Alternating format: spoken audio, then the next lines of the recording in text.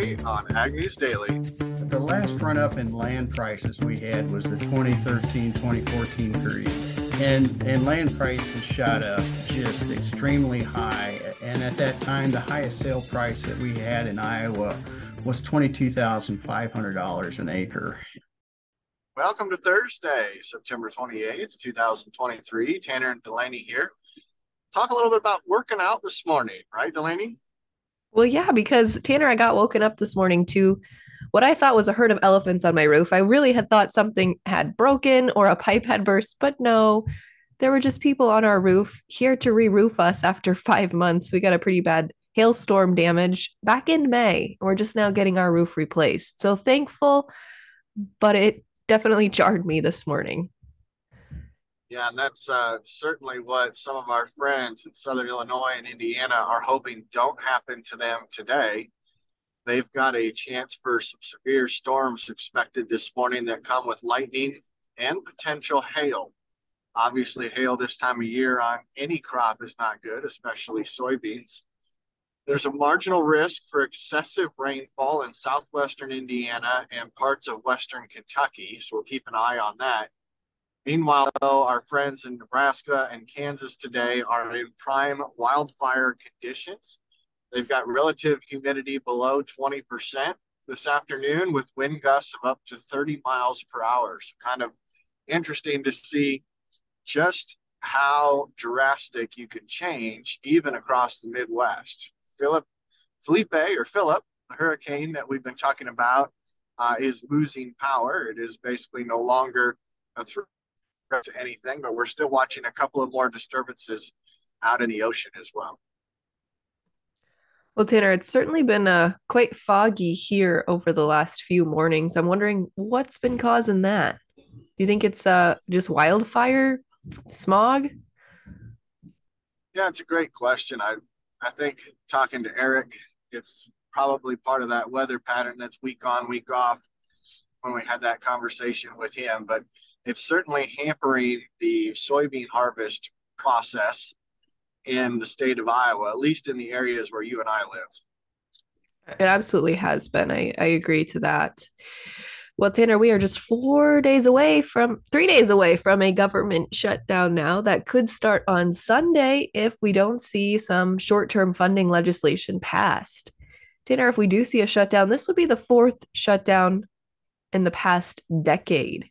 And it appears the likelihood is increasing as the Senate tried to pass a stopgap bill on Tuesday that would fund the government through November 17th, while also providing domestic disaster aid and another $6 billion in aid to Ukraine. However, the House is not expected to even consider this version of the bill.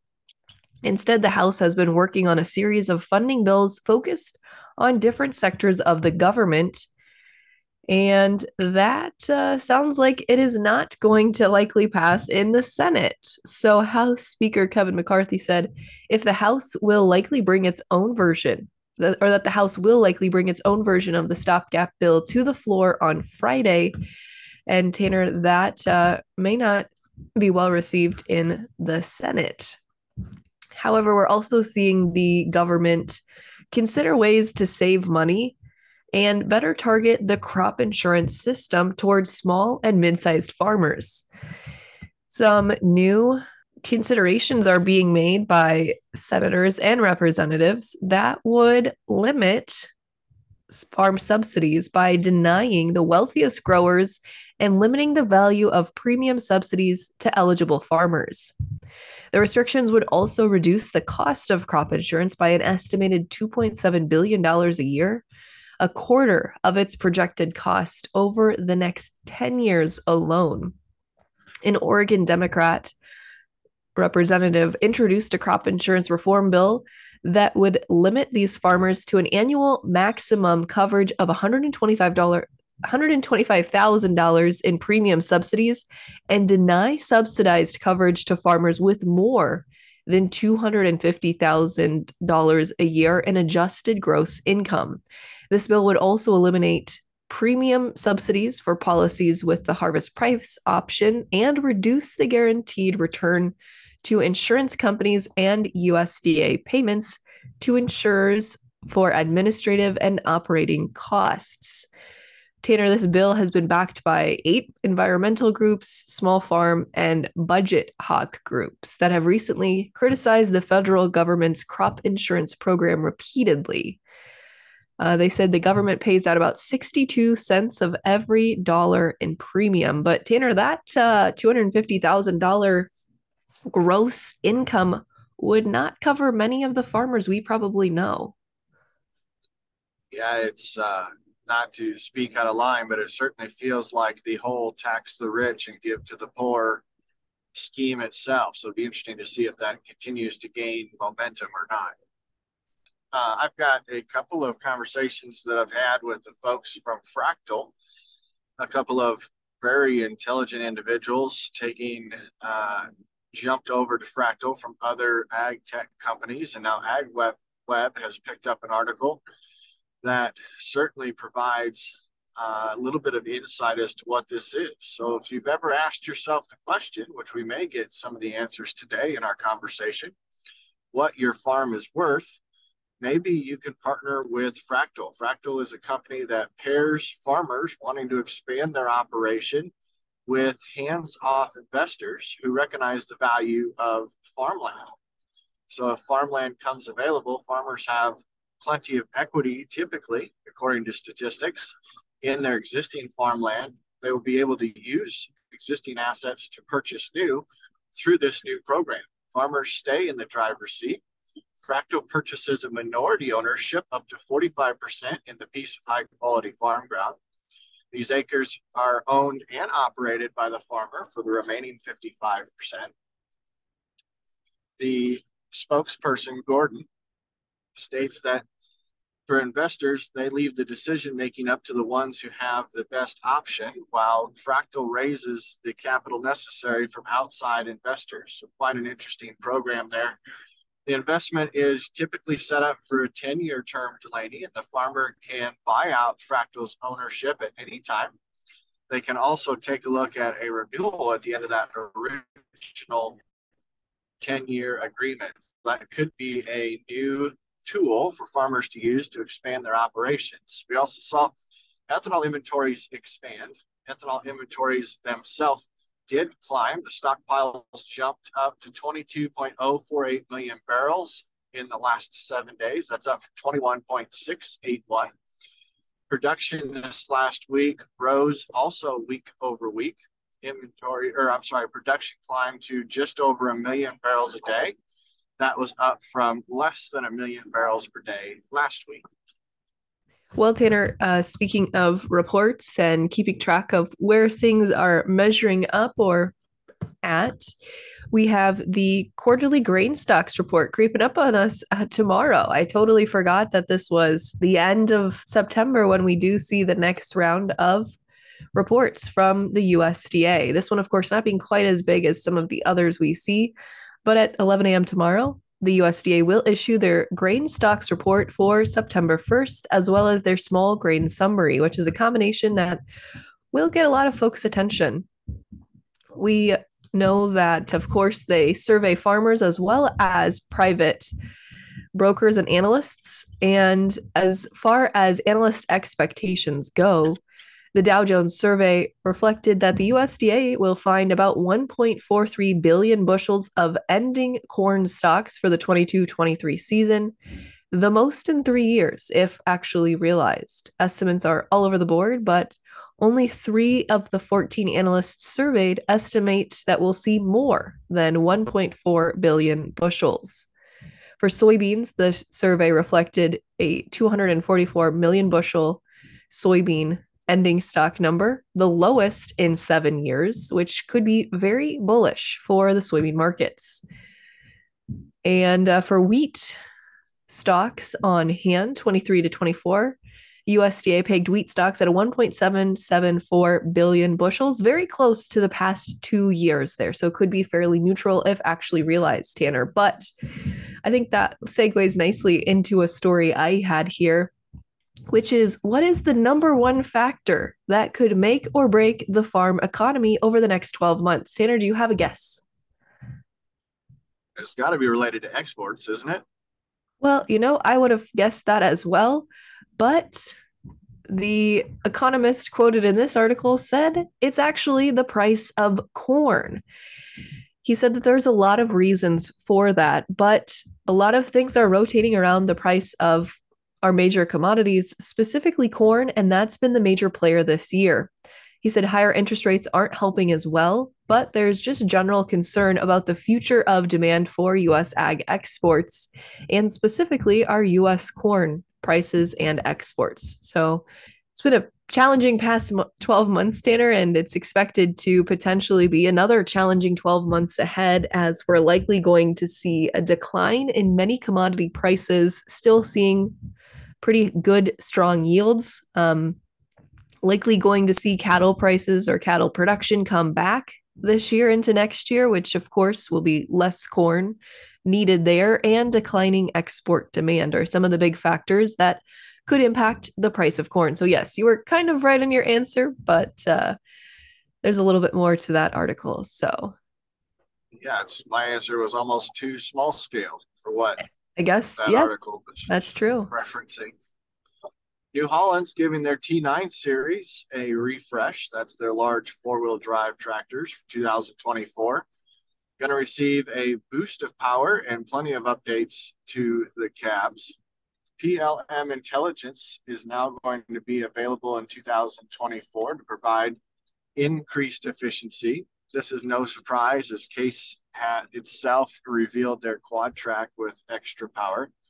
The advanced features and updates to the T9 lineup deliver a better feel for the operator in the cab. The product put out by New Holland is farmer-based ingenuity. They've modernized the overall comfort of the cab in order to verify that farmers can remain focused throughout their operations in the field. Their 13-liter Cursor engine will now provide T9 470, 520, and 580 horsepower tractors. They've been changed to an electronic variable geometry turbo and upgraded their performance. Peak horsepower will now be nearly 600 horsepower, and fuel economy will be increased by 2%. That doesn't sound like a lot when you read it, but it has an overall effect. They also are looking at high performance and peak horsepower of 699 horses, respectively looking at adding additional horsepower to their fleet as the year rolls out. Inside the cab has a new headliner, overhead console, ram mounting rails for monitors. The tractor will have LED beacons operating in both low and high functions, providing extra visibility in low light situations. So looks like the New Holland branch of C&H is looking to add additional opportunities in their large tractor series themselves. Well, Tanner, we saw yesterday a group of US senators had a committee, specifically in the US Agriculture Committee hearing, on foreign purchases of US agricultural land as they're trying to figure out how to lump this in with some other legislation. There have been lawmakers with a lot of opposing views, but Congress has coalesced around the major issue of ultimately restricting ownership of US farmland for a handful of countries, specifically China. Other countries also on that list would be Iran, North Korea, and Russia from buying US farm ground. As we move to a path that sees that prevented, like I said, there's some specific issues on either side of the aisle that are not seen as bipartisan. However, the ultimate goal of blocking farmland purchases for these countries is largely accepted across the board, Tanner.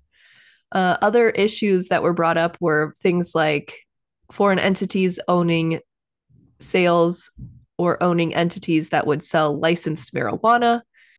And so ultimately, it sounds like they're looking for the best path forward for legislation.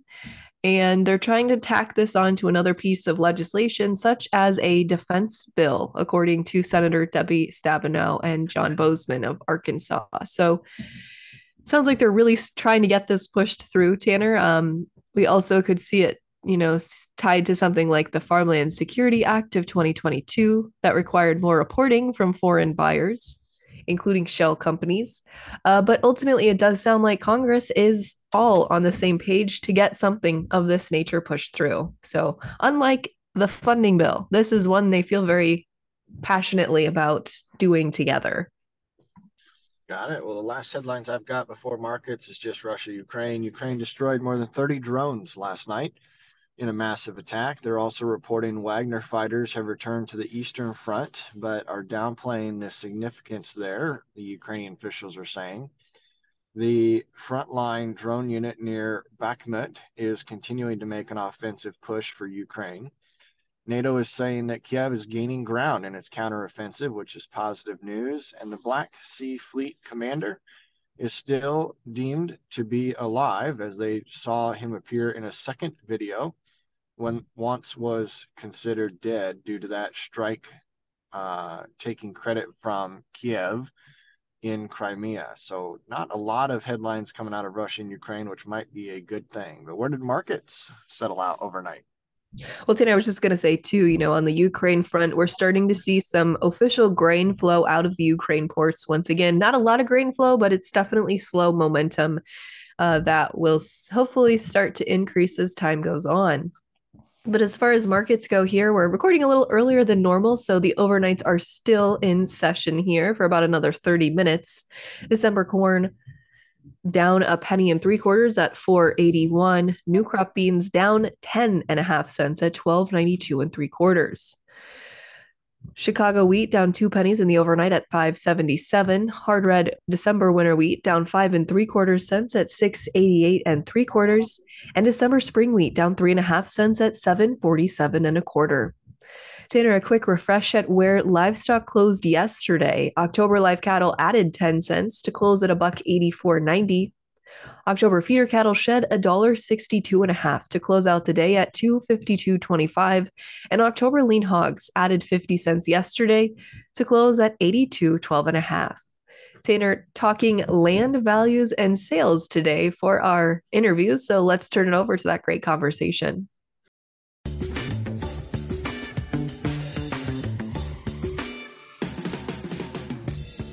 Folks, I'm super excited for today's interview. A lot of you might follow him on Twitter. He is the land talker on Twitter, but also he goes by Jim Rothermich.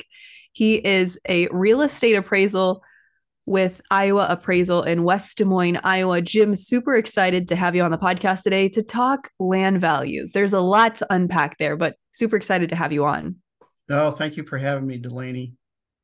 So, Jim, as we dig into the current landscape that is land sales and whatnot, walk us up to speed on where we are today, current to and compared to, I guess, where we've been the last 5 to 7 years. Sure. Okay. Actually, I'm going to go back maybe more like 10 years. The last run up in land prices we had was the 2013-2014 period. And land prices shot up just extremely high. And at that time, the highest sale price that we had in Iowa was $22,500 an acre. And in that time frame, we started crossing over into $20,000 acre territory here in Iowa. And most of those sales were in Northwest Iowa. All of them were in Northwest Iowa. So, that run up was due to, high grain prices. And so then after, once we hit that peak, the market cooled off 20 to 25%. And then it leveled out and was just extremely flat up until October 2020.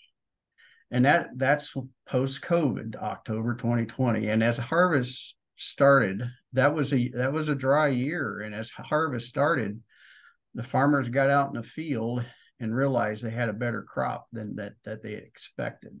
And grain prices started going up, and farm income was going up too. And that market took off. And I, watching those auction results come in, I knew the market was starting to move. And so it went up, maybe 5 or 6% there in 2020. And then we crossed over into 2021. and it was a 36.5% increase just in 1 year. Unbelievable. I don't think we'll ever see an increase like that, not for a long time. But I would not be surprised if that was the fastest that market had changed ever in Iowa history. And so then we crossed in over into 2022. Market was still going up. We got into May, and it peaked. That's when the peak was. And I measure the land market as dollars per CSR2 point. We were up there around $180 per CSR2 point. And then it kind of calmed down after that, went down just a few percent, maybe 5%. And then we've kind of flatlined, kind of running around $175 a point here up till now. Some of the auction results we're getting in now are very strong. The market just seems to be just rolling right along good, and corn prices are down. I know that, but man, interest rates are up. But the market is just really being very strong. It's not going up, but it's just very steady right now. Yeah. And you mentioned interest rates. We've seen still some record high sales. And that always calls into question for me, how are farmers affording this? And I know you mentioned before we started recording that there are maybe some misconceptions about some of these large farmland sales of folks suspecting that it was foreign investors or institutional dollars. So when you look at some of these really large auctions we've seen as of late, topping a couple $1,000,000, is it farmers that are making these large capital purchases still? Yeah, most of the time, generally speaking, it's the farmers that's paying those big prices. The way people need to look at this, a farmer has a very long hold period for land. So, it could be 50 to 100 years.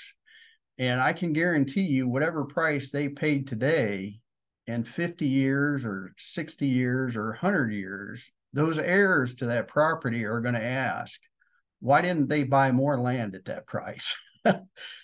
So it's going to pan out over that long hold period is what I'm trying to say. Absolutely, that makes sense. So as you look at, I think the question that's top of everyone's mind is this recent sale that happened in Missouri for, what was it, just over $4 million for 115 acres? Yep. No, yeah, absolutely. So a lot of people are surprised to see a farm sell in Missouri for $34,800 an acre. And I have to preface this, that was ag land. There was no potential for development on this property.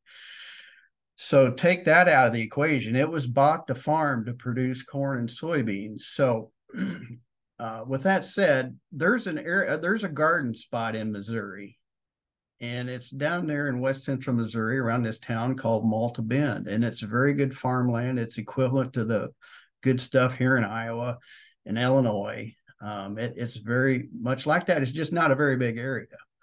And there's some very strong farmers down there in the area, and they have good equity positions, and not much ever comes up for sale in that area. And when it does, people duke it out with dollars. So this 115 acres went to auction a week ago today. So it was September 21st, and a small local auction company provided the auction, and it was there at Malta Bend, Missouri, and 115 acres. The bidding started out at $15,000 an acre. And two local farmer bidders, one adjoining landowner and one that owned land in the area. And they duked it out, and the gavel fell at $34,800 an acre. And that, to me, that's the highest price I know of here in the Midwest. That the last time we had a 30,000 acre sale was in November 10th of 2022 in Sioux County, Iowa. 73 acres sold for $30,000 an acre. And I thought that record would stand for years, or at least until we got $7 to $8 corn again. But it didn't even last a year. And so that just goes to show the scarcity of good farmland and what people are willing to pay for it. And I did the post on social media, and there were several people comment, I wonder if China bought this farm or some foreign country. No, it was local farmers. Local farmers, when you see those big prices like that, it's local farmers that pay that. Jim, I've always wondered, you mentioned that this sale in particular started out at $15,000. Do you get to decide what that price is that starts out? Do you work with the landowner to decide that starting price, or how do they decide 15,000 is where we're going to start this auction out at? Well, the auctioneer typically gets a starting bid. And in this area there at Malta Bend, Missouri, that auctioneer knew that he had something special there. And so he got a starting bid at $15,000 an acre. And according to the auctioneer, I interviewed the auctioneer. I think a lot of people thought it was going to end there, and they would get to bid on the farm, but that's where it started, and it eliminated pretty much everybody but those two bidders. And so they run it up the $34,800 an acre. So I'm not going to say how long that record's going to stand, because I was wrong the last time. It probably get broke within a year, but we're going to find out. Well, and that's the thing, Jim, is, you couldn't have predicted this a year ago that we would top that record again. So I hate to even ask this question, but I'm gonna anyway. Where do we head from here as far as land values go, and also cash rent values? Yeah, no, good question. I think we're going to hold steady with land values. I've talked to my farm realtor friends when I confirm these auction results. They think we're going to see some strength going in this fall. I can't say that for sure. I'll know that when I get the results. But I've had a couple of them say people are really getting fired up to buy farm ground again. They kind of cooled off there earlier in the year, but he said the information I'm getting, there's people wanting to get in the land space. So I expect it to be steady to strong. I don't see we're going to have double-digit increases, but we could see some single-digit increases. And some of the yield results I'm hearing is just unbelievable how much corn is yielding in areas that got some rain. Nobody got enough rain, but got some rain. And so I'd say it's steady to just, maybe a tick or two higher maybe. And as far as cash rents go, I'm starting to gather up some cash rent auction data, and I've already got a couple of cash rent auctions that's over $500 an acre. And so that seems to be very strong, which it is. So I don't see that backing off at all. And the cash rent, I'd say it's going to hold steady and if not go up just a little bit. Jim, I'm going to ask you to look into your crystal ball here a little bit, but you mentioned in Missouri that land sale, really there were two main auction bidders, I should say. Yep. And there sounds like they were maybe more affluent farmers or farmers that had been in the area a lot longer. Do you think we start to see, because of farmland values, a larger divide between those who have the ability to leverage and buy this farmland versus those who aren't able to afford and expand acreage? Yeah, oh, I do. It's a barrier. These high land prices is a barrier to people who don't have that equity, those strong equity positions. And, since COVID, people that own land, their equity positions has exploded. And also, there's been 2021 and 2022 were very good years for farm income. So their bank accounts are just flushed with cash, and people want to own land right now. We're seeing it with these extreme high prices that people just want to own land, and it's the wealthy people that want to do it, or people with strong equity positions. And so I think there's going to be more of a divide. Yeah, absolutely. Jim, any other big issues or big things to keep in mind here as related to land and rent values as we look at 2024? Yeah, is, as somebody who's a student to the auction market, we're seeing a good volume of farms coming to auction. So the market's going to be tested. Um, if you're thinking of selling some land, your farm, as people, things change. I think the sooner you bring that farm to the market, the better, because there's a lot of uncertainties out there that we don't know about. And so the market's still very strong. It's not at the peak, but it's just under the peak. And I think it's a good time to sell. As far as cash rent goes, what I hear a lot, Delaney, is I get calls from people telling me that we have a tenant that can't pay any more rent because of high input costs or interest rates. And that was like in 2021, 22 timeframe. And these landlords are saying, I don't know if I buy that because I'm seeing all these high prices and, very strong land prices. So they think, well, the rent has to go up as well. And so what I'm trying to say is, there's a lot of cash rent that's under market, and landlords need to do their due diligence and find out where that market is. And there's resources out there to do that. Fantastic, Jim. Well, thank you so much for joining us on the podcast today. One more time, if folks want to follow along with you on Twitter, how can they find you? Yeah, my Twitter handle is the Land Talker, it's the Land Talker on Twitter, and I do post almost daily of auction results. My newsletter is very popular. That's a free subscription. You can go to www.iowaappraisal.com and sign up for a free subscription. And this next month, I'm going to have some cash rent auction results in that, which is very popular. And so, and then I have a weekly blog as well that has the auction results, land auction results in the week, the previous week. Fantastic, Jim. Well, thanks again for joining today. Certainly appreciate your time. Thank you, Delaney. Well, thanks for doing that interview, Delaney. It was timely. Obviously, we've got record numbers still circling the headlines. Appreciate you doing that, and such a great resource. And Jim, listeners, we got another fun Friday episode for you tomorrow, so don't go too far. But what do you say for today? Should we let the listeners go? Let's let them go.